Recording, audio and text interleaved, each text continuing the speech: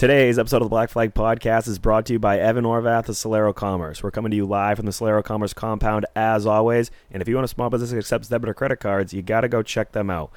Contact Evan Orvath or get in touch with one of us, and we'll get you a free second opinion on your current merchant service provider. Do you enjoy listening to us every week? Want to support us even more? Become a friend of the program. Patreon.com/BlackFlagPodcast. For just $4.69 Nice. a month, you get 20% off all of our merchandise, exclusive giveaways. You can ask us any questions you may have on our Patreon question segment every week, or just leave us basically a virtual tip in our virtual tip jar. Become a friend of the program again today. That's patreon.com/BlackFlagPodcast. Lastly, do you like playing with toy cars and telling your significant other that they're collectibles?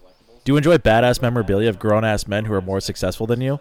Well, after doing what Bradley and Bobby just told you to do, head on over to CircleBDiecast.com for all your diecast needs and merchandise, and be sure to use promo code BFP123 for $5 off purchases over $30. And one last thing before we get started, we'd like to give a shout out to the Graphics Coop, Any Racing News, and Danny Eugene Photography for all their support. Brad Keselowski is going to be shown the black flag. It's the Black Flag Podcast. Every fucking week. Fuck, I hate my fucking job. Race analysis. Yeah, but only girls pull hair, so. He forgets that if they changed the rules and took the champion's provisional away, he wouldn't have been able to race the last 2 years. So occasional alcohol consumption. Jimmy Johnson is on pit road because I think he's the leader. And calling people on their shit. It refrains me from not beating the shit out of you right now because you asked me stupid questions. This week's Black Flag Podcast is now in session. Hey, we edged him out, we beat him, so it's all good. All right, boys and girls, this is going to be episode 187? Yep. 187 of the Black Flag Podcast. As always, I am Charlie Sanborn. That's at C Sanborn III. To my left is Bradley Saucier. That's at BSauce96. And to his left is going to be Flappy Bird Extraordinaire himself. That's Bobby Timmons. That's at Bobby Timmons13 on all things social media. Together we are at Black Flag Pod on all things social media. That's for the Black Flag Podcast. More importantly, like Bobby said earlier, head on over to Patreon, look up the Black Flag Podcast, and well, spend your money. But So we redid the advertisement intros before the show tonight, and if you could have been a fly on the wall for how much the three of us struggled to spit those out. Charlie nailed his. Yeah. Brad and I, on the other hand, yeesh. Yeah, talking not a strong suit. It's a good thing that this is a visual program. So, wait a minute.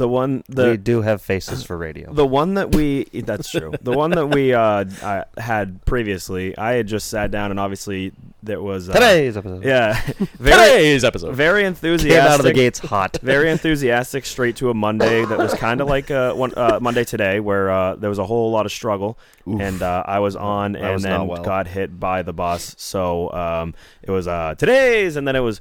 Is also brought to you by Circle B Diecast, this and Progo that. BFP 123. Yeah, and You're so getting all levels of Brad at the beginning of the show. So we did. It was a roller coaster of emotions. So we had to redo that. We've been talking about doing it for a while. So, but yeah, it is. It's tough because you think about what you want to say, but then you overthink about what you want to say, and then it just comes out in cursive, and you're like, well, that doesn't make any sense. That and Charlie's like, well, why don't you just write it down and read it? I'm like, oh, it's going to take too long. And then we proceeded to screw it up 5 times, where Charlie just wrote his down and nailed it the first time. Yeah, that did happen. So. That'll happen on the bigger jobs, as they say. But they do say that.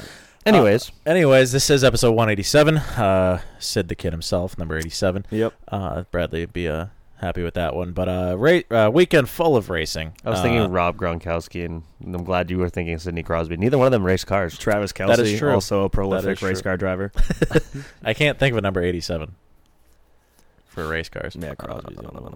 Maybe Joe Nemechek. Well, fucking Brick. Yeah. Back in the day. Bell South car. Oh, yeah. Brick. I'm actually, say Brick? I'm gonna text Woody right now and ask him. That way I have it ready because he always will snap me live from the Solero Commerce compound, texting Woody Pitcat. He always will be like, this guy. Is he still concussed? Probably. We ought to send him to his doctor. Diagnose him with a neck injury. Yeah, at least he'll be able to race at fucking Thompson this weekend. That was pretty gruesome. Tua should not have even gone. I've said this a couple times in front of Brad, but he should have never even gone back in the first game, let alone start the second game. Yeah. And now the boys are jellyfish. Yeah, I don't know that I've ever seen the fingers do. Like, I've seen like people obviously like lose the motions of their The finger thing was nuts. They looked like all of his fingers were broken. Like they weren't just like in different directions. No, they were like looking like they were fucking doing an L. He was trying to do the One of my Big Dipper all at once, I think, with his one of fingers. my weapons of this week. I've got a few of them this week. One of them was the Miami Dolphins non-biased neurotrauma consultant that was immediately fired. Why? What happened? Upon the NFL's investigation of how badly he botched Tua's first diagnosis. Okay, so I'm no gynecologist by any means, nor am I But you know a cunt when you see one. nor am I a neuro fucking doctor. Transmitter. But you can watch the video, and the boy looks like a newborn giraffe after he gets fucking rocked the first time, and then the guy just like covers his eyes up. He's like, "No, it's fine." Well, newborn giraffes don't seem like they come out of the womb concussed. I didn't understand that at all. They're like, "No, he's fine." It's like Maybe clearly he's not. Maybe he identifies as a newborn giraffe. Yeah. Does he get to just eat trees in class? Is that what they do? They I just think fuck they around eat- and eat trees? I think they eat Like from the fucking bottom? They just gnaw on No. trees and like the rainforest is falling down now because giraffes are just fucking pecking at them. common misconception. Giraffes have long necks to eat the tops of trees. No, it's so that they can fuck. This show is completely off the rails already. It's I'm a mating so thing. confused. Yeah, What, have the you ever neck seen thing? Have you ever seen fucking giraffes Or go do at they it? have different sized necks? Google it. They fucking I'm not Googling giraffe porn. they shit whip their necks at each other. It's wild. Wow, what? Yeah, I'm telling you. That's the like, hey bitch, you want to go at it? And fucking whips his neck into it. Then she's like, mount me right now. That's what giraffes do. I'm gonna try that to Abby later. I can't imagine put that, that would away. be. I can't imagine that would be comfortable at all. Well, I can't imagine having a fucking 12-foot long neck is very comfortable to begin with. But Well, if you don't know, no different. Yeah. Huh. Just thinking about how that would work with a human, but I feel like you'd probably just end up in the ER. you're the and Naruto kid, just fucking. No, you'd just- have an awkward boner on Now, fucking... you know how there is like cartoon porn that's like spoof of real. I'm sorry, that it's like spoofs of real cartoons. But No, it's Bob. porn? Where do I find that? Now all I can think of is That's just xhamster.com black flag podcast. now all I can think about is Jeffrey the giraffe from Toys R Us just fucking another giraffe, but in cartoon form. That's why they all closed down. Fucking Jeffrey was getting wild in aisle 7. Just knocking all the shit off. Hornier than a two-peckered billy goat.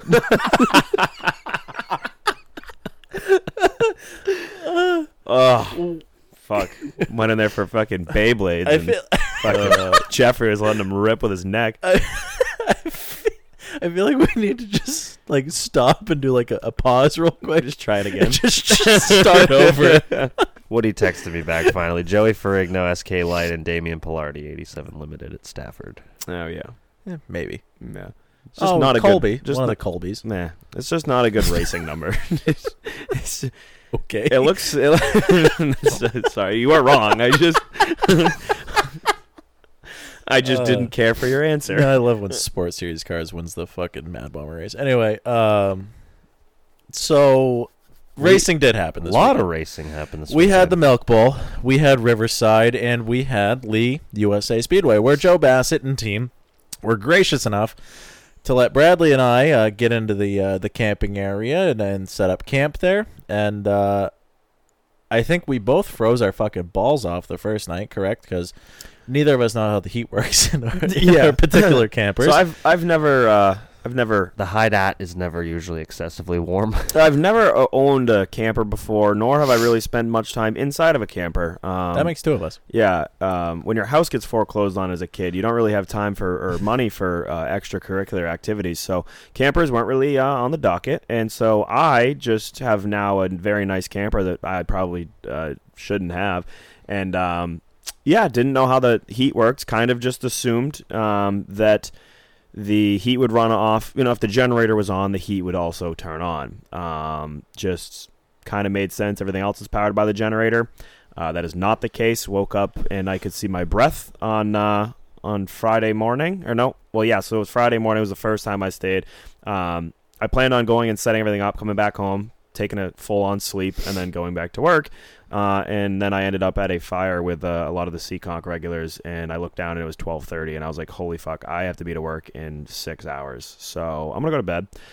Fell asleep for 2 hours, woke up freezing cold, fucking could see my breath. Same exact thing happened Friday night because I didn't realize that the heat would just run off the propane, which it makes sense because houses run off propane, which Amanda was so elegantly, just making fun of me like usual, I Seems guess. reasonable. But my thought was, it's a small unit, right? It's a smaller propane tank. Why would it just use the propane when it has the electricity fucking from the generator? Everything else is being run off of it. I was like, it just kind of makes sense because the little heater thing on the top powers AC. Kind of just assume maybe they would both heaters, they'd both fucking go off the generator. That's not the case. Woke up freezing cold, found out that it was the propane thing. Next night woke up and was absolutely sweating, and it was 90 degrees. That's good because I'm an absolute little bitch when it comes to cold weather, and I do not want to freeze this weekend. I don't know. You'll be I don't do all right. cold, but much like Bradley, we have a nice 1994 Columbus Thor out there. Fucking does the job, goes from A to B. The electricity works. The generator is spotty at times, so we just bring the external generator, like you would for the race car trailer, and we just hook up to shore power, and everything works except for the fucking heat. And apparently, the propane on ours runs the heat, the fridge, and the hot water. That's what I was going for. Of which, when you don't know how to work the propane at all, you have no heat, you have very cold water, and your fridge doesn't work. So hitting for the cycle. Yeah, we'll have that on the Mega Drive. Much when we found that out, Joe gave us a nice little space heater, warmed the place up pretty quickly, actually. Almost kind of blasted us out of it, to be honest. And from there, still got to figure that out. So I don't like being cold. I was just glad that I showed up and the toilet was broken, the fridge was broken, the heat didn't work, and when I woke up Friday morning, I was like, holy shit, it's only going to get colder. I'm going to be at Thompson for fucking 4-5 nights. That's going to be kind of brutal if I don't have heat. And then I was able to fix the toilet, the fridge, and the heat. The hot water is still kind of a problem, but that you got to... Small victories. Baby steps. We didn't take 2 steps forward and 1 step back. We just took 3 steps forward, and we're still kind of not completely there yet. But we'll get there, and worst case, find a Planet Fitness. I'm sure there's one right down the road from Thompson. Yeah, and I know there's not, but that's fine. Well, Thunder Road was started from Thompson. I think Thunder Road started on Friday, right? That was a 3-day show. Yeah, correct? that was the pass mods and big block supers, and they probably had stonks, and yeah. While that was happening, the 3 of us were over at Bartlett Bridge Raceway for championship night, and I think everything went half-ass smooth, right? I mean, other than that one deal that took like 115 restarts, but yeah, the senior sportsman class is just absolutely ridiculous to try to be an official for, and it's no one in particular. I did throw one little buddy off before they even got a lap in, but when you drive multiple people through the infield tires on multiple occasions before even getting a lap in, that is how you earn an early exit out of the race when I am the race director. That seems fair to me. That makes sense. Checks out. Pretty much cost Logan Martell any chance at a championship because it cleaned both of them out. And the way we do it is if you're involved in the caution, you go to the back. Sometimes it's unlucky. And in Logan's case, he just was the unlucky victim that ran into the infield tires and pushed the pile of tires onto the racetrack. That was the reason for the yellow. And like I said, if you're part of the yellow, you go to the rear. Which that sucked. I did my best to not know what the point battles were coming down to, so that it didn't alter or affect the way I made calls. But I worked there all year. You kind of know who's leading points and who's in the championship hunt. So it was definitely a bummer of a call. You don't really want to be the reason you take or affect a championship, but. Yeah. We just did the exact same thing at the same time, and I think we both thought we were going to speak, but we didn't. But yeah, no, other than that, I mean, senior sportsman was really the only, I think, real problem, I guess, on there's just too Friday, many go-karts yeah, out there. I think it was 19 started the race. Yeah. And the track is, what, a 1/10 of a mile? Yeah. Maybe. Yeah, not even. Otherwise, that wraps up the points races. But we got they're going to be running the next 3 weeks, I believe. I think so. Yeah, at least the next 3. Be interesting to see how it goes without any of us there this Friday, where all of us are kind of taking off for Thompson or doing other shit. And yeah, I don't blame them. It's their racetrack and they want to have a show, so they're gonna They're high. What was it when the NFL refs like went on strike and they had the replacement refs. replacements? Yeah, they're gonna have the replacements there this week. So yeah, maybe they'll do a better job than we do, and we'll lose our jobs. No, well, that would free up a lot of Friday nights. It would also hurt my bank Yeah, account. Also true. Yeah, we don't do it for free. If anybody was wondering. Yeah, crossed my mind. I was like, well, I'm not racing Thompson this weekend. Maybe I go work Bartlett Friday, get a quick little paycheck before I go. No, I'm going Thompson Friday. But I just this whole weekend was like, as fun as it was, just the fact I already took Friday off from work for Thompson like a month and a half ago, and I'm just looking forward to the World Series. The World Series is always such a blast. The last real big event, not to bash Waterford's finale the next weekend, but I feel like everyone comes out of the woodwork for the Thompson World Series. So, but yeah, after the go-karts, we convoyed our way down to Lee. We want to touch on Thunder Road's Friday night ordeals. Oh yeah, a little bit. I think a lot went on. Yeah. Why? What happened, Bob? Well, I'll talk about this just because I'm the super modified guy. In the big block super modified feature, Dan Bowes was overlapping Danny Connors, and if you're used to watching full fender mirror spotter type racing, it looked pretty bad. Dan couldn't get around Connors to overlap him, ended up jumping his right rear wheel and absolutely demolishing his race car, hitting the wall twice. David Oliver says they look like plane crashes when super modifieds crash, and this looked like a plane crash. The wing was on backwards, right front non-existent anymore. Got the old double hook. And I saw quite a few people were bashing Danny Connors for basically not getting out of the way. Well, in super modified racing, we kind of do it differently. ISMA doesn't even use the passing flag. It basically, short story long, in the 80s, my dad was a rookie getting overlapped. The leader ran him over. In the drivers' meeting next week, the officials were bitching about the lap cars, and one other driver back then, Howie Brown, I believe he's in the near Hall of Fame, said, we're super modified drivers. If we're leading the race, we ought to be good enough to get by the lap cars without your help. Take that passing flag and shove it up your ass. So they abolished the passing flag in ISMA in the 80s. In the 350 Supers now, it's kind of like a gentleman's agreement where we all know if we get the passing flag, that's just leaders are coming, but nobody slows down, nobody pulls over. You don't know, and even yesterday, I'm leading at Lee.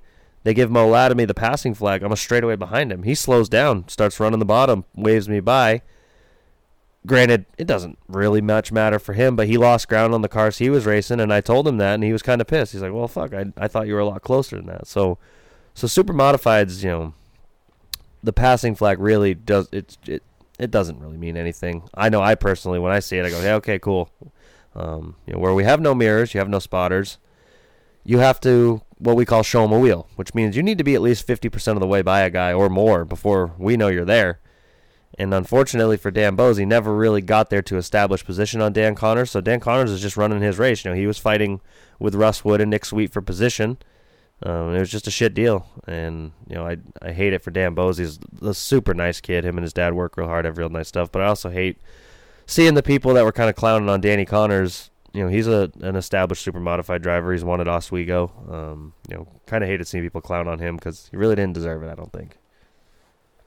Yeah, that wasn't the only drama that went on at Thunder Road. I believe we were in the booth. We were watching, trying to tune in periodically and see what was going on there because obviously they had a pretty stout field of pass cars.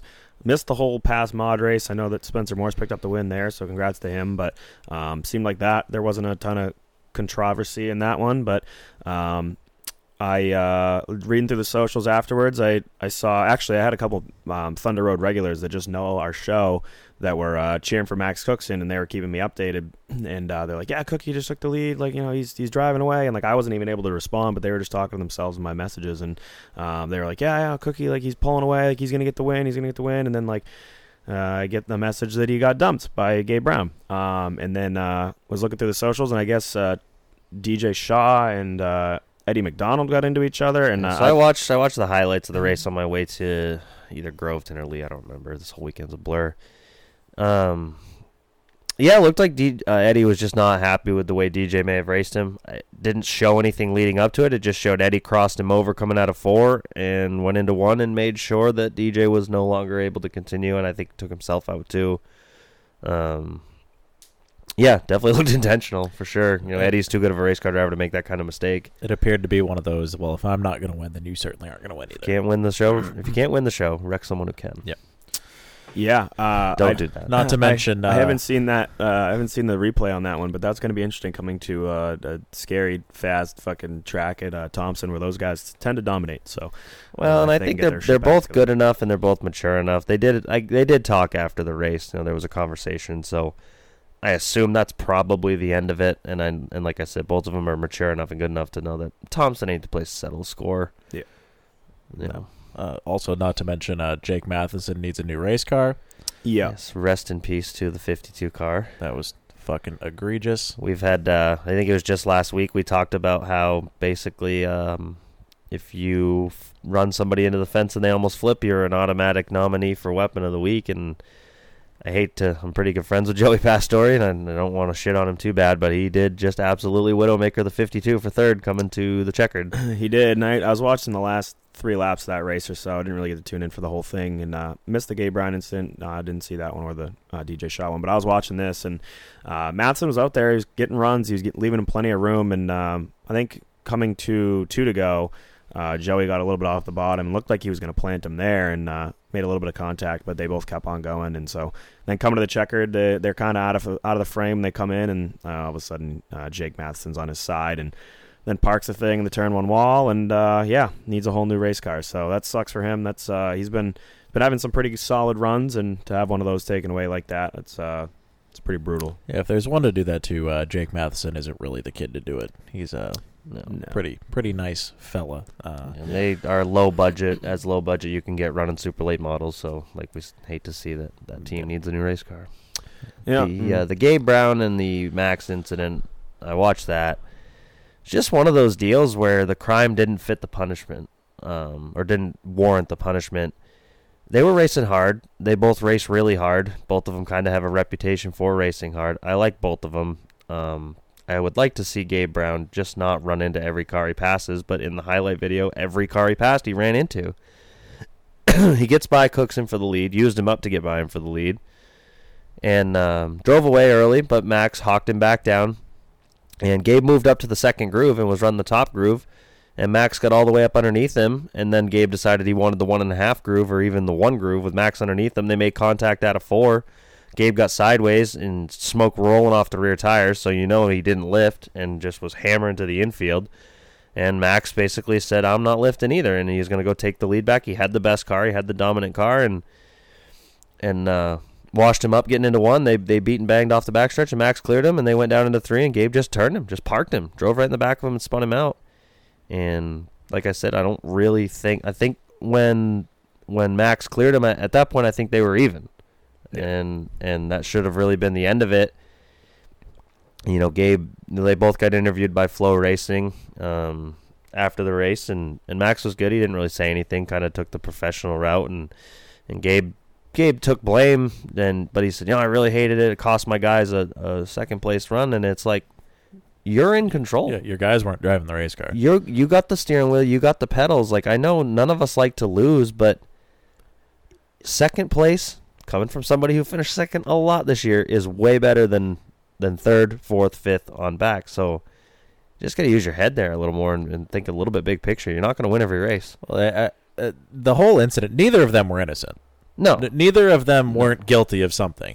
But just like you said, I don't think the punishment fit the crime. They were even, once they kind of got things settled out. And then Gabe just took it upon himself. And now we're talking about it. And that's some point in time, you got to have some sort of... I mean, I'm guilty of this myself, too. I have done some egregious shit under yellow during race conditions. I think all of us can say we've put our helmets on backwards before. We've all done it before. I watched Charlie get into someone else's car to go wreck someone one time. So that, to be fair, the owner of the race car that I was driving told me to wreck the person that I was going to go wreck. I did it. That's hard to argue with. No, but that was pretty fucking. That's something. It's not something everyone else has done. That is true. But no, there's a point where you got to have some self-reflection, and I know that that's the pot calling the kettle black when it comes out of my mouth, but there's a point of self-reflection that you got to have where it's just like, all right, is the drama and controversy worth it, where, like Bobby said, you could have just come home with a second place.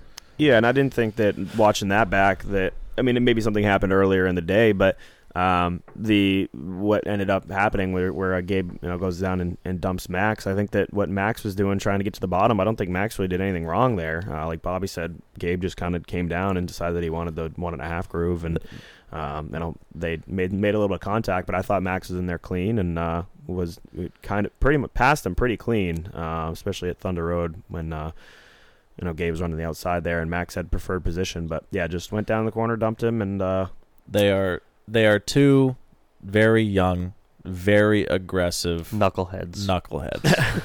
And they both have an incredible opportunity with the equipment that they have, the support that they have behind them. And this is coming from somebody who's about to turn 30, who would kill to be in their position even now, let alone when I was half of my age. Just take a step back. 10, 15 years from now, we're going to be talking about them being, the guys in their time. And just take a step back. Chill out. Relax. Just like Bobby said, seconds better than, wrecked race cars and, shitty interviews on Flow. Hurt feelings. And Gabe's interview wasn't even really shitty. It just, like I said, it stood out to me that, I really cost my guys. And it's like, yeah, you did. You're in control of the race car. But can... I think that was important though, is that his interview he just said, I cost my guys this, and it wasn't him being pissed. He like you said, basically took the blame. So but yeah, that was big. But that also big points implications at Thunder Road, where I believe Ryan Kuhn went into the night as the point leader, and then he with everyone else's misfortune, he capitalizes on it, parks the thing in victory lane, and now should have a pretty solid point lead. I don't know. I don't follow the past standings that often, but I'm sure that the next handful of races that I knew Eddie was up there, but he had a bad 250 and then obviously crashed out of the other night, so that might have pretty much eliminated him. I don't think DJ's run every race. Johnny, I'm sure Johnny's in the mix, but I didn't see him even. I don't think Johnny's run every race either. I don't know. He missed, what was it, Loudon or something? Yeah, he might not even have been at Thunder Road the other night because I don't remember seeing him. Yeah, I definitely didn't see him, so I don't know what happened with him at Thunder Road. But yeah, I mean, Kuhn's got to be up there. I think points-wise, it's got to be Kuhn. I don't know.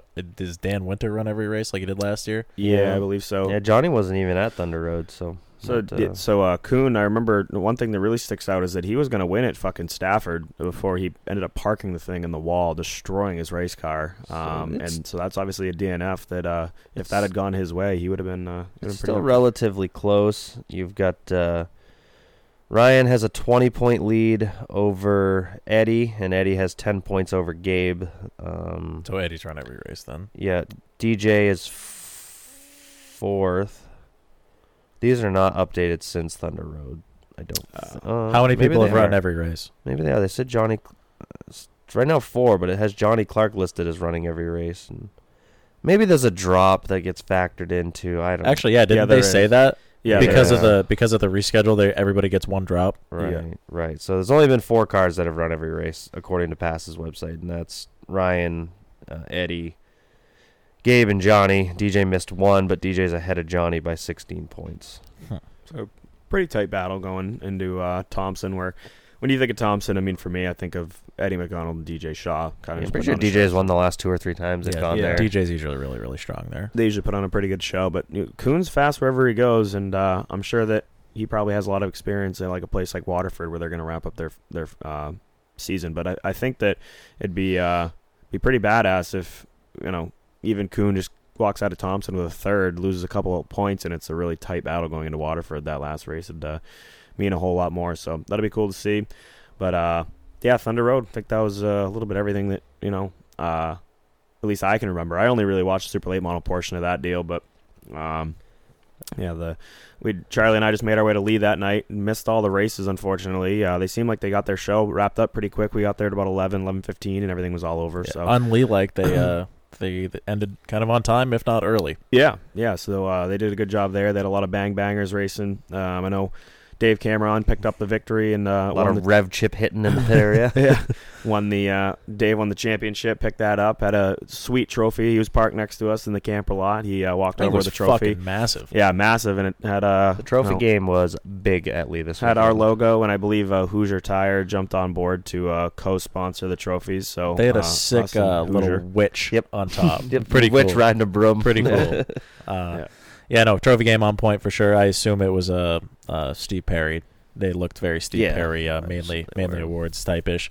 No, Friday was good. We got all set up, and then, like you said, Saturday we were. My favorite part about going to the 3-day events, especially at a place like Lee, where, again, those that don't know, Lee is right next to a nudist colony. Cedar Waters Nudist Park. And when we say nudist colony, it quite literally is a bunch of naked people in a little colony next to the As racetrack. opposed to what else? I don't know. But because of that, you can't fire motors until noon. So when you wake up at 7, and because you can see your breath and your nose is cold, you got a few hours to kind of fuck off and have nothing to do and nothing planned, and it's awesome. And that's my favorite thing ever. Is the motor firing rule because of the nudist park? Just a town ordinance in general. I blame it on the nuts. I was gonna say it'd be a lot cooler if it was just specifically because of why would that be though? You know, the nudist park. You wake up, you know, what do they just like sleep in like fucking huts or something? I don't Just know. Ass naked. I feel Right, like if you thought you guys were cold, think of Yeah. them. Well, You wake that's up- what I'm saying. Like, Oh, are they that's- still naked even well, when that- it's 30 out? that Like, fucks are they up. just getting their mail with their fucking I'm gonna balls guess in the their park throat? probably shuts down. that hurts my fucking theory because I I was think thinking people live there, don't they? I think that the Let's reason call why them right now and find out. I think that the reason why they can't fire a motor until noon is because when the nudists wake up with morning wood, then the motors get fired. It tickles them where they pee, and then they just come. And then if you come on someone, that's assault. So, So the that's race, my theory. But is the it- race is- cars are responsible for sexual assault. Is Yeah. it still is Yeah. coming on someone still assault if everyone agrees to be naked? I don't think that yes. Are you That's like sure? if I spit on you right now, that's assault.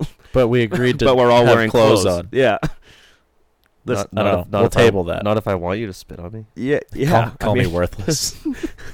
if Pull the my fucking hair. if the Right in my fucking ass.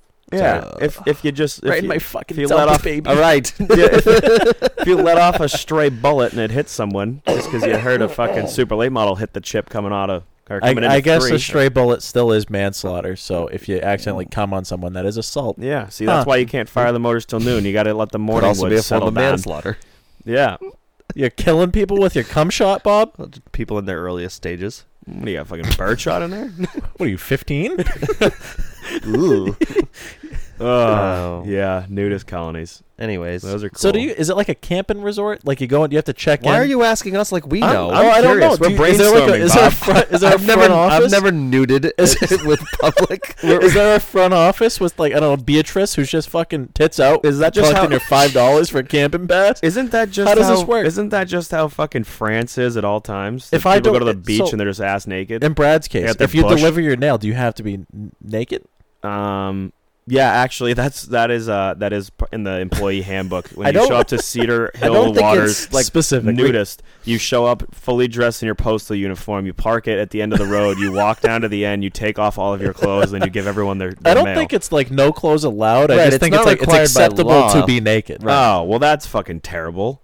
Because you know that the only people that want to be naked are people that shouldn't be naked. Absolutely should not be That's naked. why we don't nude at the nudist colony. Maybe we should. Maybe let's just do it as some For Patreon science. content. Let's- Actually, no, we're gonna make an OnlyFans, and we're gonna every you time know we what go to we're gonna Lee, do? we're gonna stop at the Cedar Hills. We're gonna go to the nudist general park. store. Whoever loses this fucking NASCAR race pool, we're gonna go to the Thank general God. store, completely clothed in driver gear with a helmet at the nudist colony. Yeah. I think that I don't want to drive that far for this stupid challenge. Oh, think you'd we rather should. get on a fucking plane and go to Grandview? Ooh, no.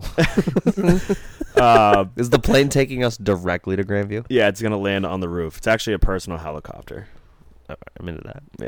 Yeah, big time. What were we talking about? Other Lee than Speedway nude? on Saturday. Oh yeah. So the nudists that drive the 4-baggers. so we woke up. It is very, very neat, like Charlie was saying, when you wake up and you have nothing to do for a while. So I actually I woke up and We moseyed on over to Walmart. I got a Roku TV, got the whole camper cleaned out. I was fucking laying there watching college foosball. We were drinking some fucking Sam Adams fucking doohickeys. Oh, and, you got that Jacko whatever? Yeah. Fucking incredible. I'm not a big pumpkin guy, but Yeah, they it's make a pretty good. Jacko something Jacko pretty fucking all right. off or something. Yeah, we're having Sam Adams. Jack? We were jacking off Sam Adams next to the nudist park. Yeah. Sammy Adams. Boston's boy. So we as we were fucking pounding those, we like walk in and I see the first person I see obviously is Blaze, who is now wearing a fedora like on top of his other hat, or he had his hat on top of a fedora. I'm like, what the fuck? Fedora on top of his Viking I was like, horns. fuck, I need a fucking fedora. And he's just like, oh, this guy's giving away for free. It's a Sam Adams rep. Charlie and I just happened to buy Sam Adams at Walmart. So we get in there, we're like, oh, perfect. How do we get one of those? He's like, oh, you just buy some Sam Adams. We're like, fuck yeah. Went, got a Sam Adams, got a fedora, and then we started trying to steal a lot more of his shit. So he had a... Oh, it didn't end at fedoras though. Oh, my God, We no. had I think you had what was that? Like an ammo belt, but you Yeah. put beers in it. I have a beer ammo belt, which is going to come in absolute handy. A beer mo belt. Yes, correct. At Thompson this weekend. Sorry to that dude. I'm gonna have Bud Lights in it, probably wed, but looking forward to that. And so then they had like these dry fit like Under Armour style T-shirts. Got those, and then he fucking had a bunch of mugs or whatever as well. And Yeah, the mugs were supposed to be hidden and like not given away to people. Yeah. And I went up to get a round, so I think Jay Townsend, he bought like only 6 podiums of them. had only he got up and got a round for everybody. He got like 6. He comes back, so I'm like, all right, yeah, I'll get the next one. So I get up after we downed all of those, and the guy's like, what are you getting? I was like, another round. He's like, you getting Sam Adams? I'm like, yeah, that's what we're on. He's like, how many are you trying to get? I was like, I don't know, like 6. Like, Why so many fucking questions? He's like, go sit down. I'll bring them to you. I was like, Are you high right now? I was like, excuse me? Do you ever He's get like, nervous? He's like, no, go watch the races. Go sit down. I'll bring you single? around. I was like, all right, well, I need to pay the lady. He's like, no. They gave me enough money to cover this shit. I'm like, okay. Literally sat down. Cuzzo comes back over so that we could probably kick the keg and brings over like 6 more fucking drinks for free. us for free.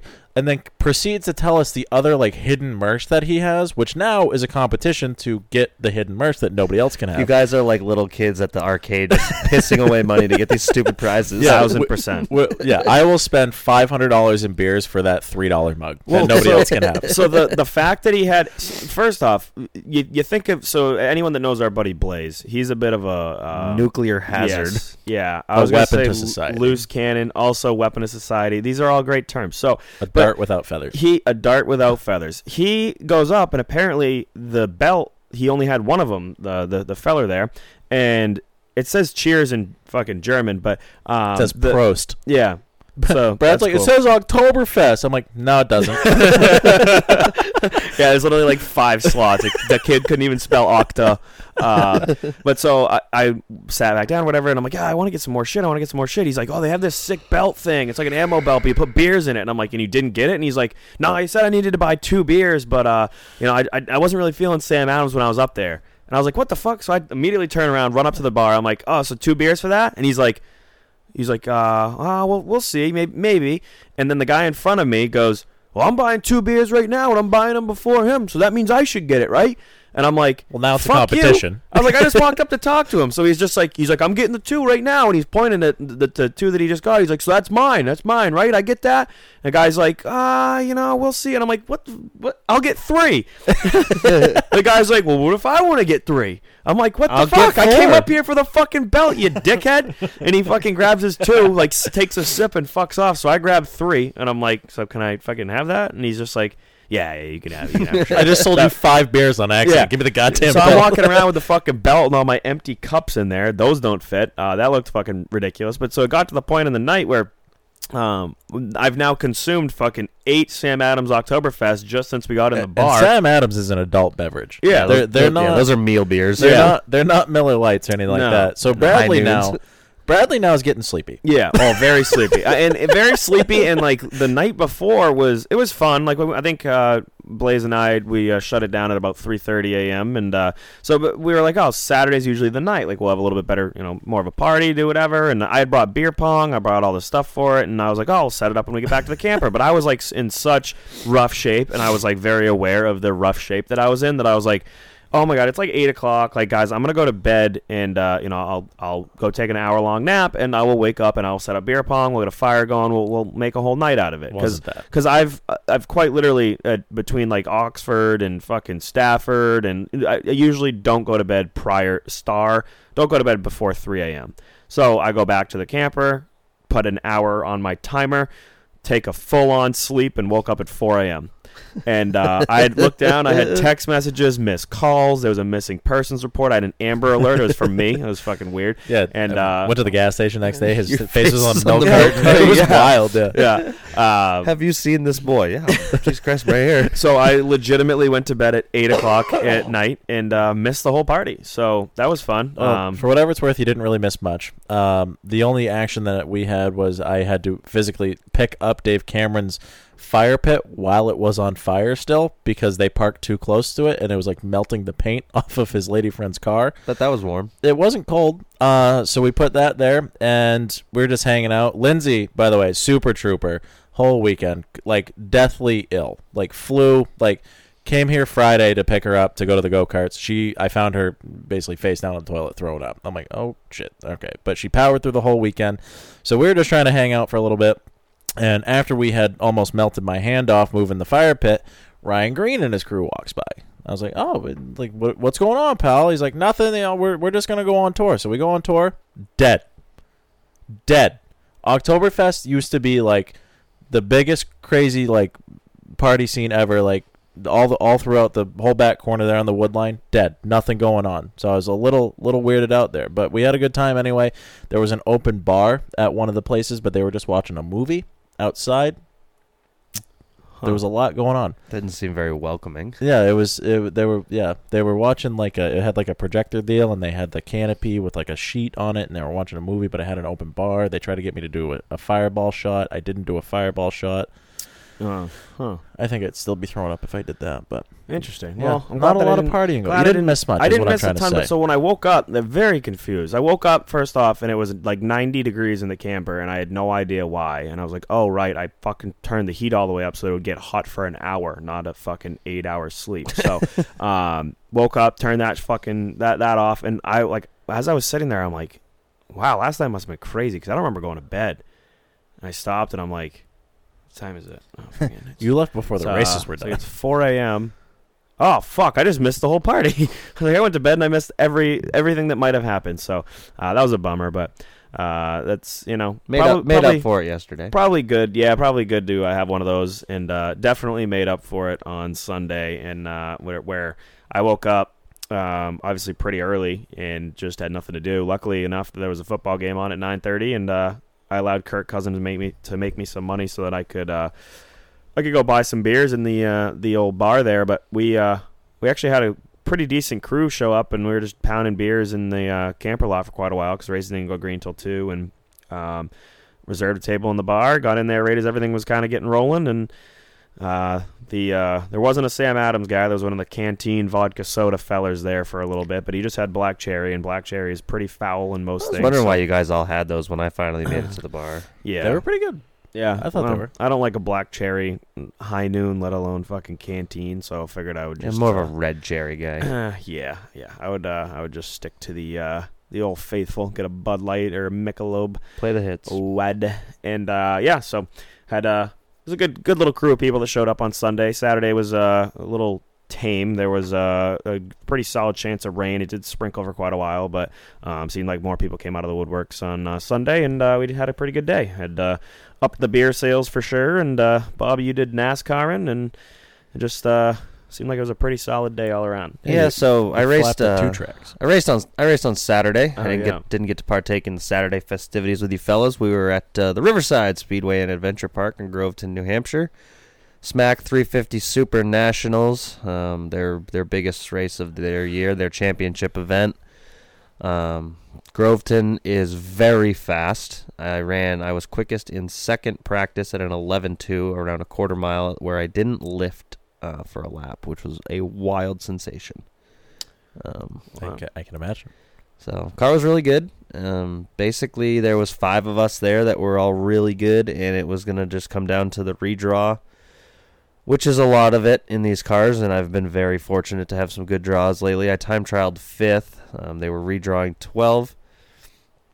Kenny White got the pole. He's typically the fastest car in every practice, and luckily for the rest of the field, he redrew 11th, which is the worst possible draw.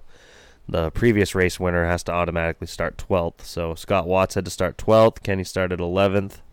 Richard Eaton drew the pole. PJ Sturgis drew 3rd. I drew 4th, and of the 5 cars I just mentioned, Richard Eaton and PJ were 2 of them, so I knew it was going to be tough. And we were all 3 just even. We rattled off the first, it was 60 laps. We rattled off the first 53 without a yellow. Richard never really got more than 2 or 3 car lengths ahead of PJ. PJ never really got 2 or 3 car lengths ahead of me, and we overlapped everybody but 4th and 5th. Pretty wild race. They had their caution on lap 53. The race would have gone green to checkered, but the green flag fell out of the flag stand and was laying on the racetrack. And it was there for like 3 laps, and I saw it, and I'm like, at this point, I'm like, I just want this race to end. Like, it was pretty evident I really couldn't do anything with PJ. He was starting to catch Rich Eaton, and I'm thinking, all right, well, if this goes green the whole way, then maybe we can make something happen. But no, they threw the caution, and then Ben Tinker ended up crashing a couple laps later on, so we had a green-white checkered restart, and I almost got by PJ, but I was just too tight on the short run. He got back by me. So a solid day. I ended up on the podium. It's never a bad day when you finish on the podium in super modifieds because you typically made money on the day. So pushed it in the trailer, stumbled our way 2.5 hours home. On the way to Groveton, we Dad's like, I got it. I don't need GPS. So we're driving. We're driving. Felt like when Charlie and I went to the Haunted 100 last year at Seekonk. Dad goes, yeah, I don't think we're going the right way. Which phone say? I go, my phone says nothing because I don't have service. So, bad time to need the GPS. And I'm like, well, technically GPS is satellite. Maybe it'll work. And it kind of did. But by the time we figured out that where we'd gone wrong, we were a half hour off course. So we ended up having to take this road that was called Route 113. And I'm like looking at it on the map, and I'm like, this doesn't look that bad. The New Hampshire part of 113 was fine. But you cross back into Maine, you're basically headed parallel with the border of the 2 states.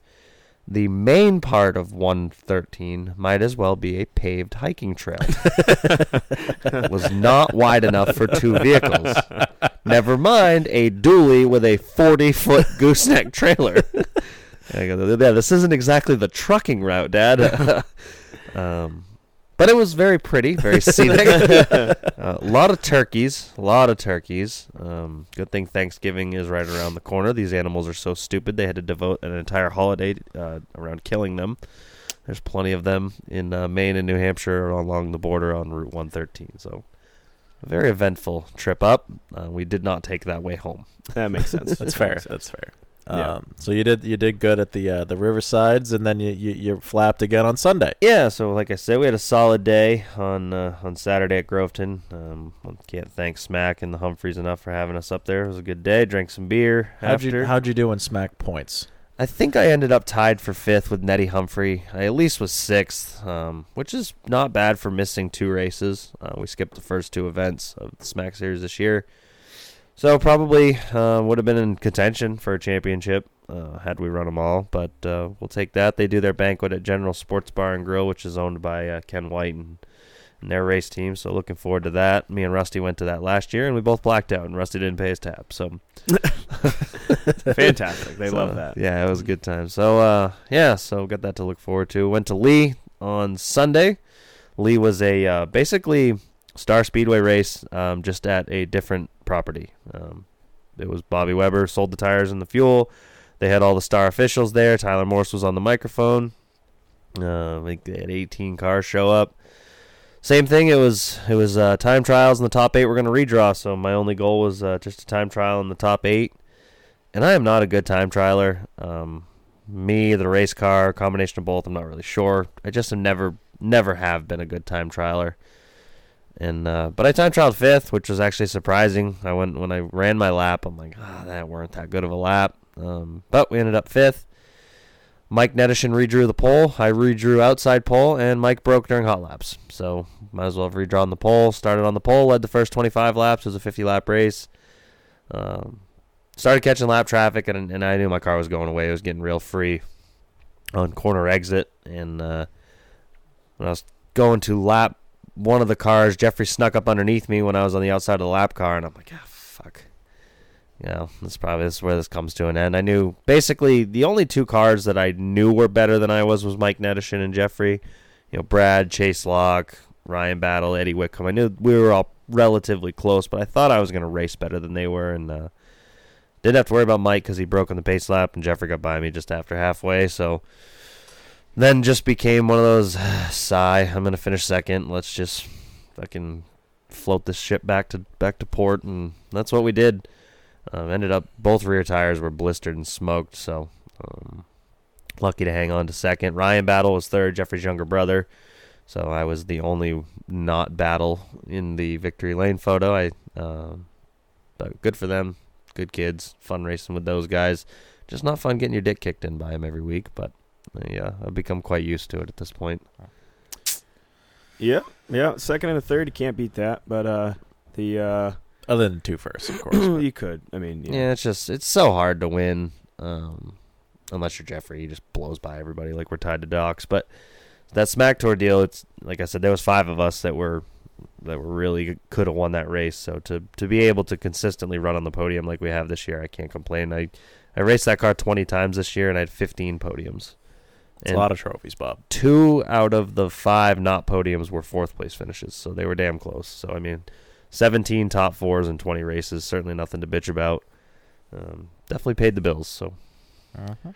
It's good. Solid year, but they also had they had Pro 4 mods, they had the NHSTRA mods, they got late models, and they had super late models. Their late models are like outlawed. Yeah. Charlie Colby's outlaw car is beautiful. So fucking nice. Yeah. Was. It was. Yeah, the late model race got a little interesting too. Charlie Colby, I assume, was probably going to NVR lift. Well, yeah. Ricky Bly pretty much dominates those things. I didn't see what happened. I know by the time... Oh, he just didn't even lift. Didn't even bother. By the time I drove my car down to tech, went over the scales, came back up, took the carburetor off, got the carburetor checked, put the carburetor back on the car, got a beer, got changed, I had missed 9 laps. Yeah. That's a significant amount of time to only run 9 laps. Yeah. They were getting rough. Charlie Colby was up front for a pretty good chunk of the race, and then towards the end... I think Ricky Bly got around him. I think it was on a restart, wasn't it? And then yellow came out again. Ricky Bly started up front, and then Charlie Colby just absolutely fucking drove through the back of him. Just never even attempted to lift going into one. Drove him around. He got spun out, and then yellow comes out, and he drives up next to Ricky like he's mad at Ricky that Ricky somehow took both of them out from the lead, which doesn't even make sense. And then they ended up finishing it with a single fire restart, and I think... Jimmy Ryder won, but not in tech. We pretty much all knew he wasn't going to win it, and Yeah. It was kind of a joke. So when Jimmy came up to the bar after, I said, "Did they let you keep it?" He's like, "Oh, fuck no." So Ryan Courier, he's a Monadnock guy. He ended up inheriting the win. 3 for Dale. Front of the program. Yeah, absolutely. Bought some merchandise the Friday, Saturday. He did. He Friday called me portion, out Saturday on portion. not accepting his Facebook friend request. That does happen. And I had to show him that I have like 350 that I haven't. And even worse bothered than to that, look I don't know at if yet. this happens to you guys, but to me, I don't even get the notification anymore. Sometimes I have to. it don't. I have to physically go look through mine to find out, and I've certainly seen some that I'm like, oh. Yeah, that's been sitting there for 18 weeks. Yeah. I definitely know that guy and talk to him on a regular basis. Yeah. I've had a few of those, so I feel bad because like I don't get the notification either. I just see it every once in a while. It pops up in like a different shade of blue, and there's definitely like usually when they pop up and I don't know the person within 2 or 3 weeks, I do know the person. So then about like Bobby said, 18 weeks. Even like I've had like 2-year ones where like I'm like, oh, I know that guy now. I'm add him as a friend. It's like, oh yeah, Bradley Saucier's accepted your friend request, and they're like, I don't think I sent him one.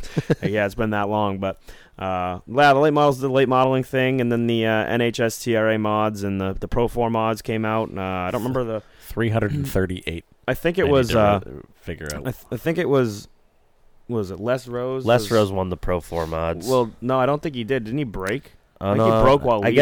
I guess I don't know why I'm saying this. I didn't see it. I was strapped in my car waiting to go. Oh so. yeah, I think he broke, and one of the Missouri's ended up picking up the win. But We talked about this when those were on the track. I see those race once a year. Yeah, I don't know and where it's they at race. Oktoberfest at Lee USA Speedway every year. Apparently, they run other places. I've never seen them. Yeah, but they always bring 841 1,000 of requests. them.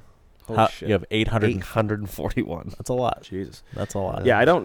We had this discussion, and it definitely made sense because I don't remember ever seeing them anywhere else. So Ever. Interesting, but they do put on a pretty good show, so they're fun to watch. And they then the bigger mods came out and looked like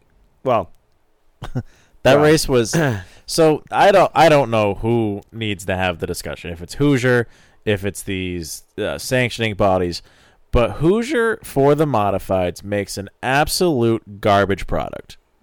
And I don't care who I'm offending, who I'm pissing off when I say that. It's trash. If your tire is so soft where you have to yell at the drivers for playing the games, it sort of falls back on the tire company to a certain extent. When you're bringing nothing but soft-ass fucking garbage gumballs for these cars to race on, and you expect them to go 75 laps and not have them fucking blister and blow up, you have to bring a better product, especially if you want these drivers to run and race the whole race and the whole program. Yeah, like with the tour type modifieds with MRS, like that, they got 600 horsepower, so you expect it. But these were crate engine mods, 604s. Yeah. They got 420 horsepower, and they still couldn't race either. I mean, they're riding around. Jeff Rollins and Jesse Jacobitis got out front early and had a huge lead because the third place car, I think it was George Helliwell, just let him go. Well, there's two games to be Let played. 'em go. You either float around quarter throttle for 3/4 of the race. Hopefully, a late race yellow comes out and you hammer down, you blow around a bunch of people. Or you go balls out from the green and you lap the entire field and a yellow never comes out, or it does and the whole field is a lap down anyway. It looked like there's that's one what options. Jeff Rollins was. He got out to a huge lead, and Jesse kind of slowly picked him off. Didn't look like he was abusing the car, but that strategy comes back to bite him when the field wrecks going down the straightaway at quarter speed, and Jesse had nowhere to go and smashed right into a stopped car and ripped the radiator out of it. But you can see the light switch when they decide to go. Like George Helliwell, like you said, running third. It's they're having a pretty decent green flag run. He's like, I'm going. He was 3/4 of a lap down at one point, and then ran them back down by like a straightaway, maybe a half a straightaway. The whole time that race was going on, I was telling Abby, I'm like, watch the 25 car. He's going to win this race. And she looks at me funny because he's 8th. Yeah. And Jeff Rollins is like 5 cars behind him, about to overlap him. I'm like, I'm telling you, Brian Roby's going to win this race. Yeah. Spoiler alert.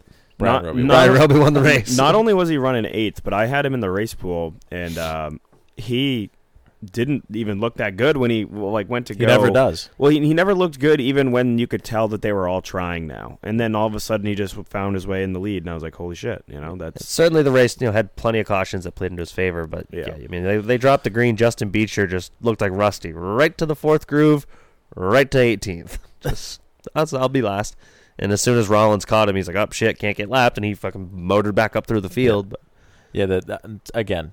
Hoosier or whoever, you're making a shitty-ass product. You got to come up with something better so that they can actually race the whole race. I don't even know if it's a bad product. It just it's too soft. But Lee is hard on tires. It is, but we're talking... We very rarely hurt or even use up tires on our cars, and I killed both my rear tires yesterday. We're talking any track that any of those series goes to, though. It's not just Lee. Right. The tire is way too soft. Period. Yeah, end of story. It's putting on a terrible product, and you need to get your fucking shit together because you're bringing garbage to the racetrack. Who's at fault? It's not Hoosier because the series buys the tires. Yeah, but every series has agreed to run essentially, from my understanding, they're all running essentially the same tire. So you can't have this many people bitching about it. I believe it's the M series or the 13 series are the two different modified tires that they make. But they're basically putting on the same product for every form of modified race. And I don't know what Stafford runs for weekly tires because I think that their SK Lights, they only run like 2 tires a week. Yeah. So they can't be on that because they would be fucking garbage. Right. So I don't know what they're running, but they need to figure something out. Even in tour type modifieds, though, the tire games don't ever seem to get played at Stafford or Seacon. Not to the extent of Tri-Track or MRS. Lee is absolutely egregious. I mean, at Star, there was some guys. Rusty tried his normal race strategy at Star, but even at Star, it doesn't really seem like it's as bad. Lee is just so hard on tires. Well, I think you're carrying so much speed on a pretty banked corner, and it hasn't been paved forever. No, the pavement, and it's just the cheese grater. The pavement, it's like the asphalt is gone and it's just rock. Yeah, that's left. Yeah. The only thing I had in my notes actually from the rest of the day at Lee, other than we have to talk about the super late models, was that the onion rings there were fucking unbelievable. There was at one point where, and I'm not an onion ring guy. I'm not a fry guy. I'm not an onion ring guy. And I was sitting there like smelling something. I'm like, what is that smell? It smells so good. It's a smelly smell. Yeah. Like, what the fuck? It smells so good. Smelly. And then all of a sudden, fucking smelly. Timmy comes back with onion rings, and I'm like, holy fuck! Fucking gave one a shot. I'm like, these are the best onion rings I've ever had in my entire life. So I don't take you as an onion ring guy. I'm not. I don't really like that shit. The cheese fries probably would have been my go-to had I showed up and picked those up, or showed up and like bought myself something. But when Timmy came back with the fucking onion rings, I was like, I don't know what happened to it, but Lee used to have poutine. Yeah, and it was in like a cardboard dog bowl. Oh, it was so fucking good. But now they have cheesy bacon fries, and they're also pretty fucking all right. Now, we got those, I think, the last 2 times we've been to Lee. Yeah. So good. Shout out to whoever had the Cheez-Its at our table in the bar. That was Lindsay. I ate so many of those during the Super Late Model race. We went grocery shopping at the gas station, and I think... Oh, you didn't get the fucking... Our flavor of Cheez-Its. I didn't. We didn't.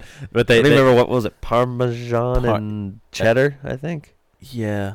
But it was like a combo, wasn't it? Yeah. I bought them, and I have no fucking idea what you guys I don't know if about. I was... Like, I don't know. I know what you guys are talking about, but I don't know the flavoring. If I saw the box, it's the green label. Yeah, green and orange. Oh, they're so fucking good. I don't know if I was just that drunk or what, but I had the entire box that one day. Yep. I think we both did. Yeah, while you were on the phone with the lady at Daytona ordering our dual tickets. Yeah. Yeah, that did happen. But Lindsay and I and Bradley was with us. We went grocery shopping at the gas station. She gets a box of Cheez-Its that says family pack on it. Well, she goes to open it up at the racetrack. All they did was just put 2 bags that were 2 boxes in one box. So that's how the 2 bags got tossed around the bar there. But yeah, Cheez-Its were a big hit. We did pass around the Cheez-Its, and felt bad that we ended up eating all of Lindsay's Cheez-Its, but felt a little bit less bad when she won the race pool. So we did a super late model race pool, and she was going to go 1-2 if the yellow didn't come out. Yeah, and so Angelo Belcito, Joey Dwyer went out to the lead pretty early there, and was kind of driving away, but Angelo Belcito was on rails. So that kid's a fucking shoe. There's a few guys that just show up and doesn't really matter what they're driving, and they're going to be at the front regardless, and he's definitely one of them. So I think where it went wrong for Joey Dwyer, and Joey Dwyer lately has been the king of Lee. You know, if you're going to win a race at Lee, he's going to be one of the ones that you have to go through. But he is a master of tire conservation and race car conservation. And typically his strategy works best when he's starting out back, mid-pack, whatever, because you have the entire field to kind of gauge off of. Well, this week, or yesterday, I guess, he started on pole. And one of the hardest things to do in motorsports is conservation from the lead. And I think that Belcito was just kind of up his ass the whole time. Casey Call made an appearance there too. He was kind of up his ass the whole time. And then he let Belcito go. He let Casey Call go. And then there's kind of and once the race progresses, you have kind of that like panic of like, do I keep the pace that they're doing? Do I fall back even more? Do I try and stay with them? You know, what do you do? And I think that he just maybe used his car up a little bit more than he typically does. I don't even know if that's the case. I just think Angelo, Nick Cusack finished second. Oh, third. Yeah. I just think Angelo was just that much better than everybody. Nick turned it on late. Good run for Nick. I feel bad for Nick.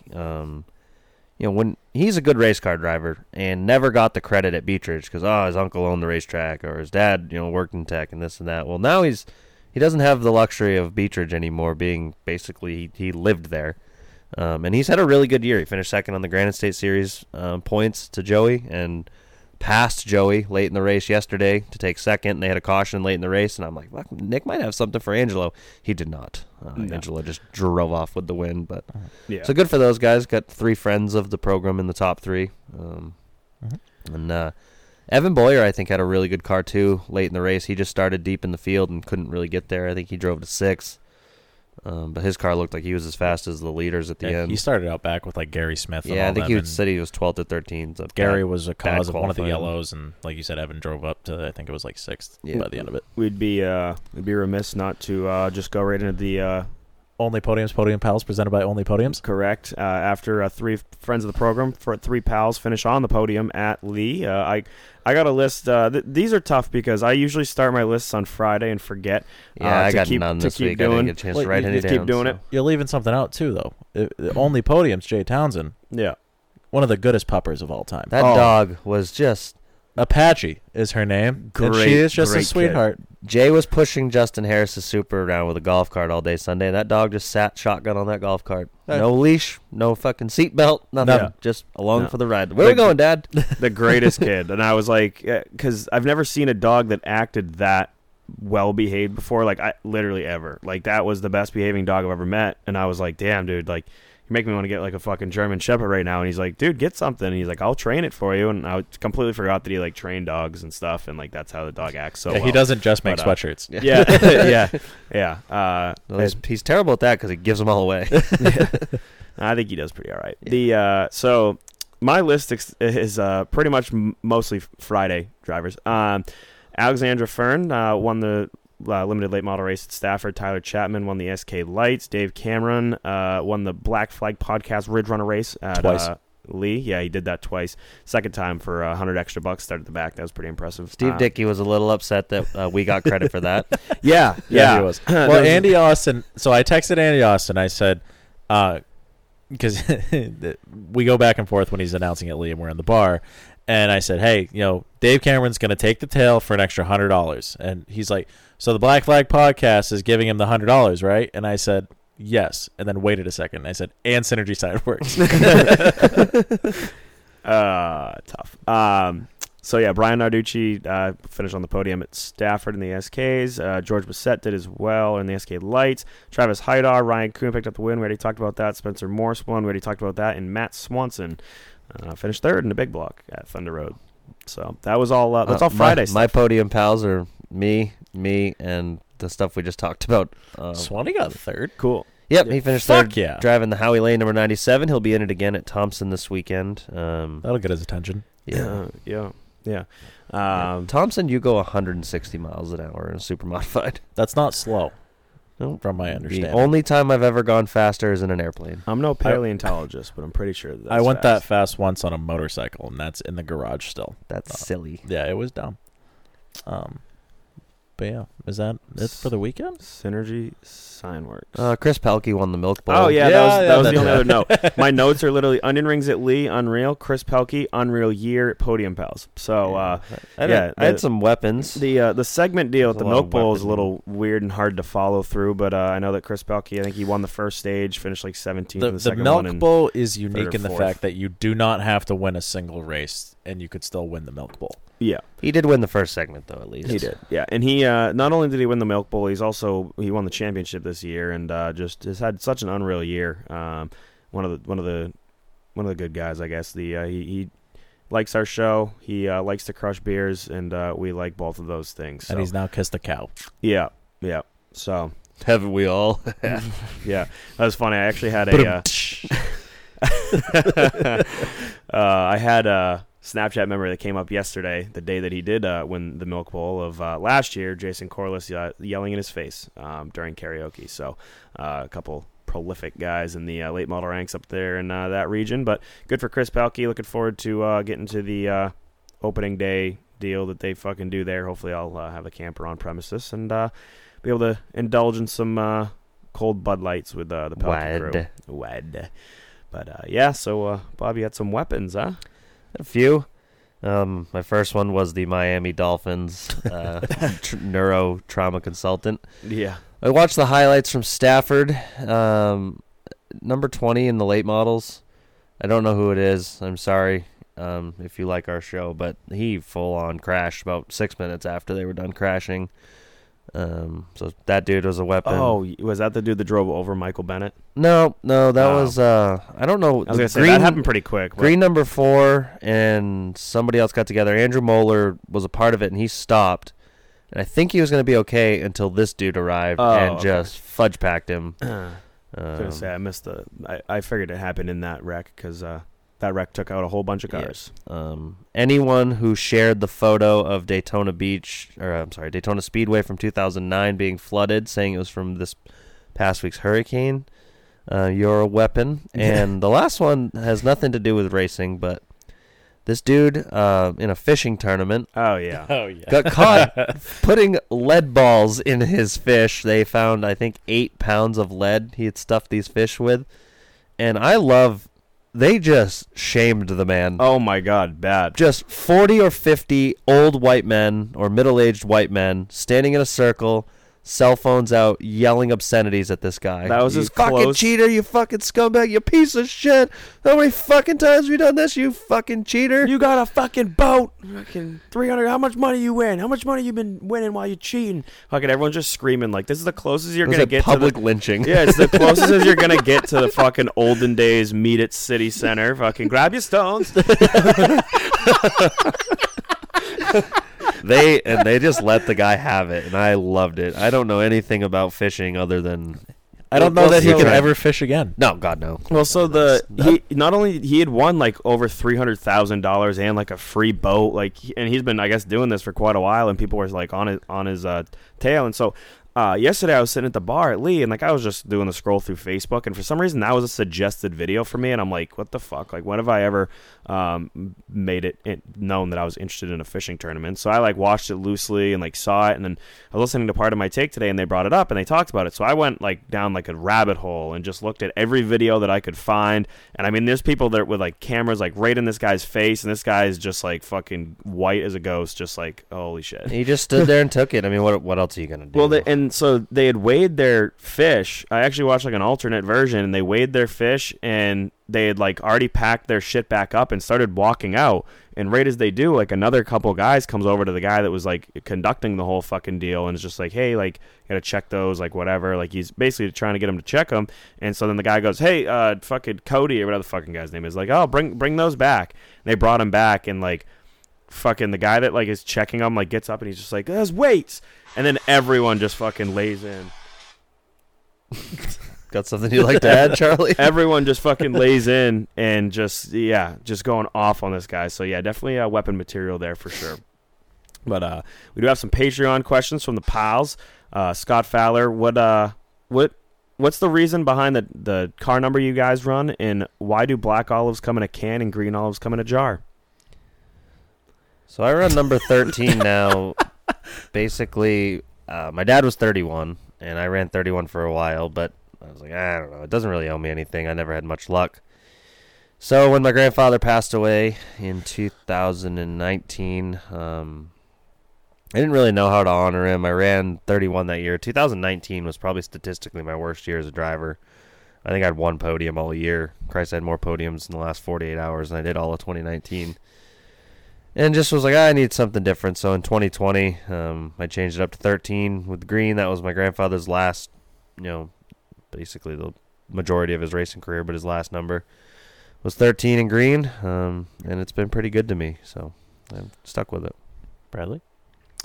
I actually have no reasoning behind me picking 19 other than the fact that I've, as a NASCAR fan, was always a big fan of the number 9 Junior Motorsports font back in the day, so I don't remember who was driving the car at the time, but I know my first car that I owned, a Subaru, I had a number 9 sticker on the back of it, so I remember I was driving through the hills of Pittsburgh, or driving to, I think maybe Darlington, so I was driving somewhere, and I called, and I asked to reserve the number 9 for the Mighty Trucks the next year at Beech Ridge, and I've been following Beech Ridge for basically my whole life. There hadn't been a 9, at least in JV, for quite a while, and so I'm like, all right, yeah, and the lady's like, yeah, we already got a 9.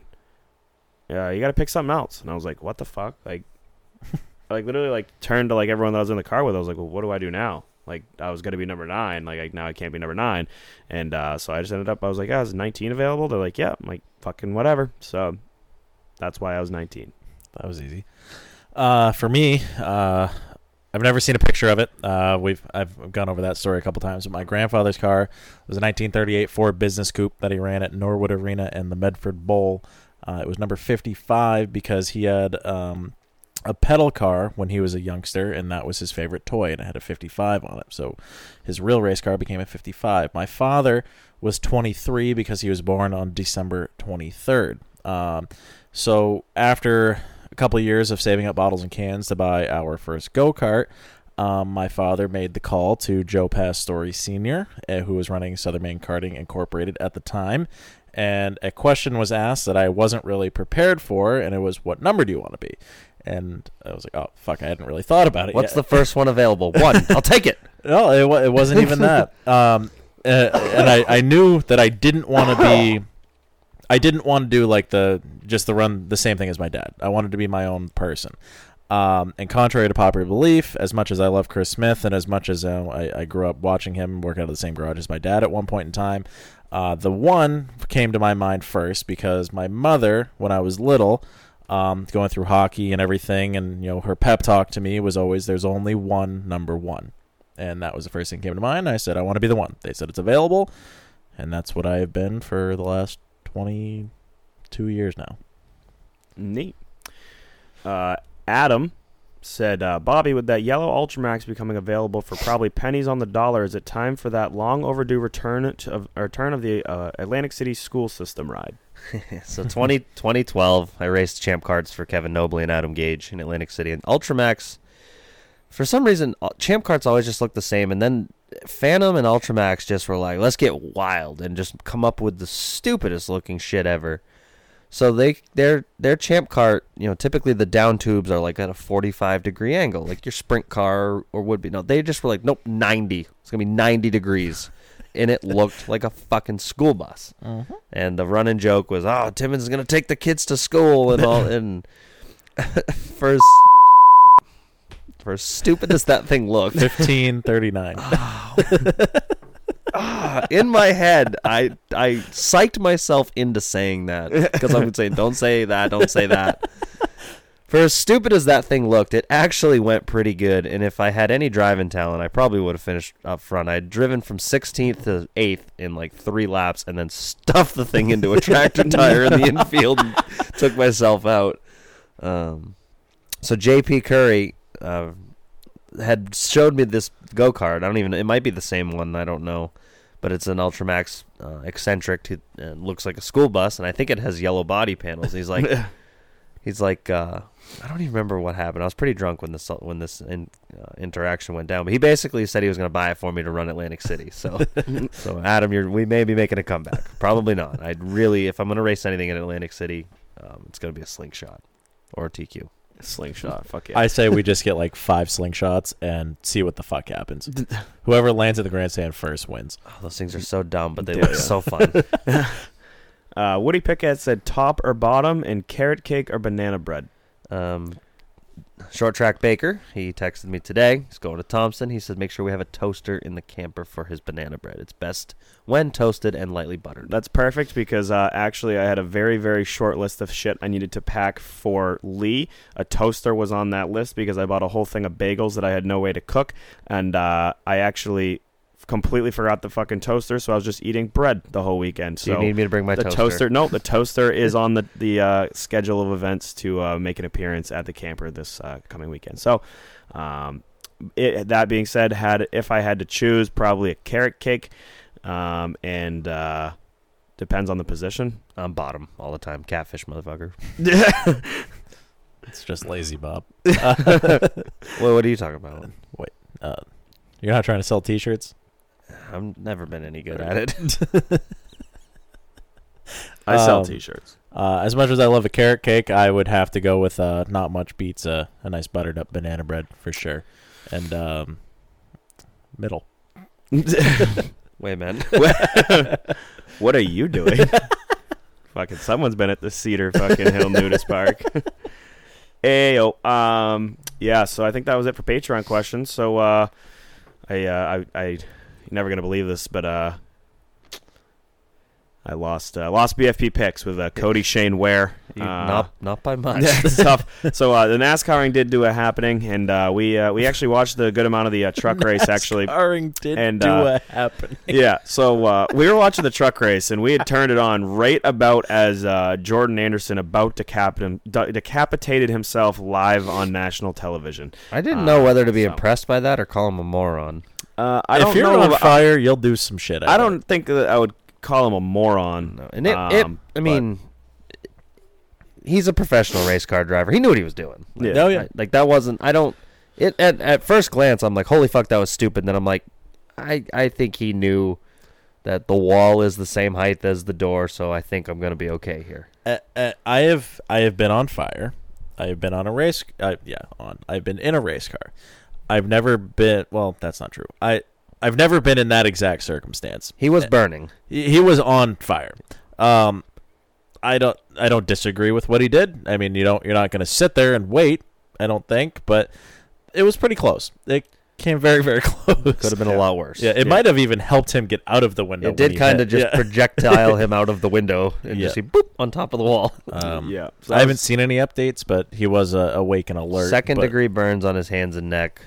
He went to a Birmingham hospital nearby, but I think he's gonna be okay. Yeah. So the trend of fire continues, and I don't like it. No, it's been a issue, very big issue lately. But driver safety in general in the NASCAR ranks seems to be at an all-time high right now. Alex Bowman had to sit out a week for a concussion in a wreck that was not that bad to the eye. Obviously, you back it in anything, you hit your head off the back of the seat. We kind of touched on it last week, but it hurts. And that's what Alex did at Texas. He backed it in. Didn't look that bad, but he's out for last week, probably this week too. I mean, Kurt Busch still probably not coming back this year. It's tough on these drivers. Yeah. So we missed the end of the truck race, and we missed most of the Xfinity race. We watched a little bit of the finish of the Xfinity race on my phone in the bar, but the Cup race though, that was so before the race started, I was sitting out the camper. I'm like, who do I want to bet on today? And when I think of plate racing, I think of Ryan Blaney being really good. I think of Eric Jones being a sneaky good restrictor plate guy, and Chase Elliott. And Bubba. But we're sitting out the camper, and I'm like, I won money on football. Like, let me put some money on. I'll put money on Ryan Blaney to finish in the top 3, and Eric Jones and Chase Elliott to finish in the top 5. Well, sometimes I am good at gambling, I guess, or just knowing what's generally going to happen. And just so happens that the whole last lap after I took the white, coming down the backstretch, going into 3 and 4, it was Ryan Blaney, Chase Elliott, and Eric Jones in the top 3. And I'm like, holy fuck, I am going to be filthy rich. And then someone snuck by Eric Jones. He got thrown 3 wide by, I believe, Ross Chastain, and he ended up finishing 6th, so that was tough. Missed that by 1 spot, but got the other 2 bets in. Chase Elliott picks up the win, and in a race that seemed like it was Talladega-like. I guess they must have known that they tend to get hurt now when they wreck shit, because they didn't really wreck a lot of shit. At least it didn't look like it when they came to the finish, and they had what looked like the whole field 2 by 2 coming to the line. So, but yeah, my guy Cody Ware didn't pull through. Did race with a broken foot. Yeah. That did happen. So I had Brad Keselowski. I finished 24th, and I left the recording a week ago, and I went, I was super unprepared, and I'm like, why the fuck didn't I pick Ross Chastain? That would have been a good move because he finished 6th, but it didn't pan out. Charlie had the 45 of Darrell Wallace Jr., and he finished 16th, so Charlie won picks this week. Very typical me winning with a 16. We are now tied at 66. Brad's lead is closed up to 20. He's got 46 points. And we're at the Roval this week. But before we move on to the Roval, how was Mr. Puskas's pooping at Talladega? Charlie? Well, that's funny you ask, Bob, because we do have a new one from the Talladega garages. This is coming straight from Chris Puskas. He is the engine tuner for the number 2 Cup car driven by Austin Cindric and owned by Roger Penske. So here it is, the official Puskas Pooper review. Talladega garages. 8.1 out of 10. Mildly spacious with an above-average construction, stainless hardware and polished concrete floors, properly elevated toilet and 2-ply TP make this one a must-see. Could use some music or a bit more airflow to make this one a home run. Going to tell the people on the boulevard about this one and suggest if they have any any Jordan Anderson shits coming that's on fire and ready to fly out. This is the spot to be. Might remodel one of the spare bedroom bathrooms at home to look like this and give it the Dega vibe. Pretty sporty. Talladega Garage is 8.1 out of 10. That's gonna be up there. Puskus Pooper review. Interesting. Yeah. I wouldn't have gathered that at a Dega. So I will going into picks this week at the Roval. I will take the 19 of Martin Truex Jr. I was really hoping you'd take like Joey Hand or the Russian guy or Connor Daly or something. You almost should just take Connor Daly because you wanted to get him on the show that one time, even though he made fun of me on Twitter. Yeah. Did you deserve it, bud? No, I didn't even. It was Pat McAfee. I just was reciting what Pat said, and he got mad at me for it. I'm like, he's your friend. What you fucking yelling at me for? Oh, I'm at a crossroads here. I've at least done the research. I have the numbers in front of me of the guys that I can use for the rest of the season. The Roval is one of those races where there's like 3 dudes on my list of cars I can still use that I should really only use them at the Roval. So I don't know. Basically at a coin flip between 2, maybe. Fuck it, Austin Cindric. I'll take Tyler Reddick. I couldn't decide between Cindric or Mi Amigo. That would have been a good one. Or Ryan Blaney. I cannot use Blaney anymore. Yeah. So, this episode is brought to you by Hudson Speedway. They have their Hudson Hugger. I don't know what annual it is, but it's got to be at least 4th or 5th. Anyway. It's at least an annual, Charlie. It's not an inaugural one, but they got their V8 Run What You Brung. It's a 3,000 to win show. Sunday, October 16th. The green flag drops at 1:05 p.m. They also got 1v1 drags, the Ladies Enduro Pro V8 Enduro and KOH 4-cylinder Enduro. A Hudson Hugger that always gets the people out in droves. They pack that place for that event. The only chance you can see a street stock run to the side of a super modified. Yeah. For those that have never been, it is pretty fucking wild. The race has 3 rules. It must be a V8. It must start itself, and I think you have to have a helmet. That's about it. Yeah, it must be safe. Yeah, that's about it. It's certainly a wild event. You see some wild things, such as Jeremy Davis's creature that he brings once in a while. But you also see cars that I just died a little bit. Yeah, like Ben has his Florida mod out there. There's like a Josh Carey brought his SK Light a couple years ago. Johnny Burke normally fields a super modified.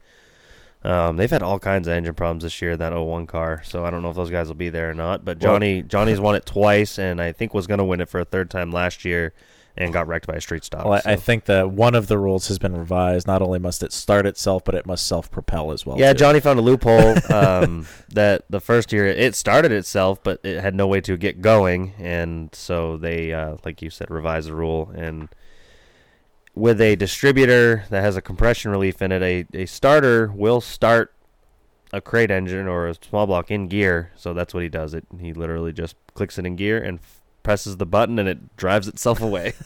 Pretty wild. Yeah, so there's like 3.5 rules now. Yeah, it's an event that you're not going to want to miss, and I did believe I heard a rumor that there may be a bar that'll be opening that day. So another reason to make it on out to Hudson Speedway on October 16th. That's not this coming weekend, but it's the one after that. We are big fans of Ben. Ben's big fans of ours. And sponsors Charlie and I. Speaking of Ben, some things might be happening with Lee coming up here pretty soon. Yeah, he owns it now. Yeah. Yeah. And there might be another allegedly tavern of sorts. Yeah. With maybe flags hanging off of it. And we're selling beer. We're looking forward to extending our partnership that was already in there with Lee and Hudson. Basically, Ben Basowski is the fucking man. Correct. That's what we're saying. Yeah. That's Fuck it. yeah. We do love us. Fuck Ben. yeah, Ben Basowski. So before we get going, the got a pretty big weekend on tap. Thompson World Series. Boy, can I not wait for this weekend. So We are going to make sure that the beer stand stays in business. It has been like such a drag. The whole every year, I guess, since we've started this deal, especially the last two. I remember going into this year, I was like, this year you're probably gonna hang around at home a lot and kind of not really do anything and just at least cut back. 'Cause I did 80 fucking days of the racetrack last year and did pretty much just about the same this year. I would have to assume so. It's been a drag, and I've been looking forward to this event specifically, not because it's the last big event of the year, but because big event season at Thompson and at Stafford are can't miss TV. So looking forward to the Thompson World Series this weekend. I'm going to be heading down there on Thursday night, going to go get the camp all parked and go and enjoy a nice indulgent meal at the clubhouse, and then wake up on Friday, have a full day of doing a little bit of nothing, and got a tea time with some of the fellas, Ryan Blanchard, George Bissett, and Georgie. Yeah, the Mad Pup. We're gonna get mad on the golf course. So looking forward to that, and then just 3 days of racing. 3 days of racing, all capped off with the NASCAR Wheel and Modified Tour race on Sunday. But a whole bunch of modifieds. They got super late models and ACT. Saturday is going to be quite the show. Looking forward to that. They got 100 laps for $10,000 in the tour type fucking modifieds or whatever they are. Mostly Ride Series is on Friday night. Street Stocks open on Friday night as well. The Outlaw Open mod Saturday. Super modifieds, like you said, Pass Act, all that stuff. I'll be headed down Friday at some point. I don't know when. Not really in any rush to get down there, but I'll be there Friday for the events Friday night, and probably will be the guy who leaves with 25 laps to go in the Wheel and Tour race on Sunday to beat traffic. Yep, I won't have to do that because I will be staying Sunday night into Monday. Monday being a holiday. I typically work every single holiday. Monday is a holiday. This is not going to be one of those days. It's Indigenous Peoples Day, Charlie. Have some culture. Yeah, it's... Yeah. It's the people that were already here before that other fucking dickwad showed up. It's like the plot of Yellowstone. They're gonna take our fucking land. You know what's funny is I was sitting there thinking today. I was like, I don't. Everyone's watching the fucking Dahmer doc and all this shit, and I haven't watched. I haven't watched. Yeah, weird. What do you mean? No shit. The guy that ate people isn't normal. It's fucked. We watched the first one just before this started. I can't believe the people are just Dahmer's getting this much play now. They've had 114 fucking documentaries made about him. Yeah, I've heard 3 different true crime podcasts about it. I know what he did. Yeah, I've heard it all. Yeah, I've watched a full documentary already on Netflix about it. Fucking last year, 2 years ago. The Ted Bundy one was pretty fucked up too. The Zac Efron deal. Yeah. But so I was thinking about that today. Just the real handsome son of a bitch. That Ted Bundy. Yeah, yeah, he was. Real Jeffrey Dahmer, not so much. No. And so I'm like, I haven't really watched anything on Netflix, like a TV show or something like that. I was like, what have I watched? I don't think I've watched a TV show or really anything for over a year. And I started thinking, I'm like, oh no, I watched all of Yellowstone. And then I was just sitting there and I was looking at my computer just so zoned out in the fog all day. And I'm like, they're going to take our fucking land. Just sitting there saying it to myself, just absolutely ruined that show for me. No, it can't. I can't wait for it to come back. That's such a phenomenal show, but that very much is the plot. But any the time premise is just they're gonna 5 take seasons our of fucking land. Gonna take our fucking land. I love that shit. Oh boy, can't wait to watch the next. No, they're gonna take our land. They're gonna take our fucking land. Episode 185 or 7. Jesus Christ, 180. Yeah. Also, Bumpability was before we close out, just I know Scott listens to the show, so Scott Martell, one of my sponsors, Martell's Automotive. His dad Jim passed away last week, so thoughts are with him. Jim was a hell of a dude. When my dad was racing in Florida back in 1992 in Volusia, when Volusia was asphalt. The last night of racing, Dad tells the story. He had just enough money to pay the tolls and the gas to get home, and he absolutely demolished his car, demolished the racetrack, injured a couple spectators. It was bad. And he still remembers Jim came down and gave him $200. And so Dad's always been a fan of the Martells, and Scott Martell's a big help to me. So just think about him. Episode 187. Yeah. We'll see you next Tuesday. Let's get beat ups. Actually, we'll see you at fucking Thompson. You better come to Thompson. People that are, what else would you be doing this weekend? Basically, if other you're than not going at to Thompson, you're a cunt. We have had a Correct. request from a driver that wants to be on episode 188 specifically, and that Why? is racing at Thompson this weekend. Maybe we bring the mics down. We could probably make that happen. Potentially.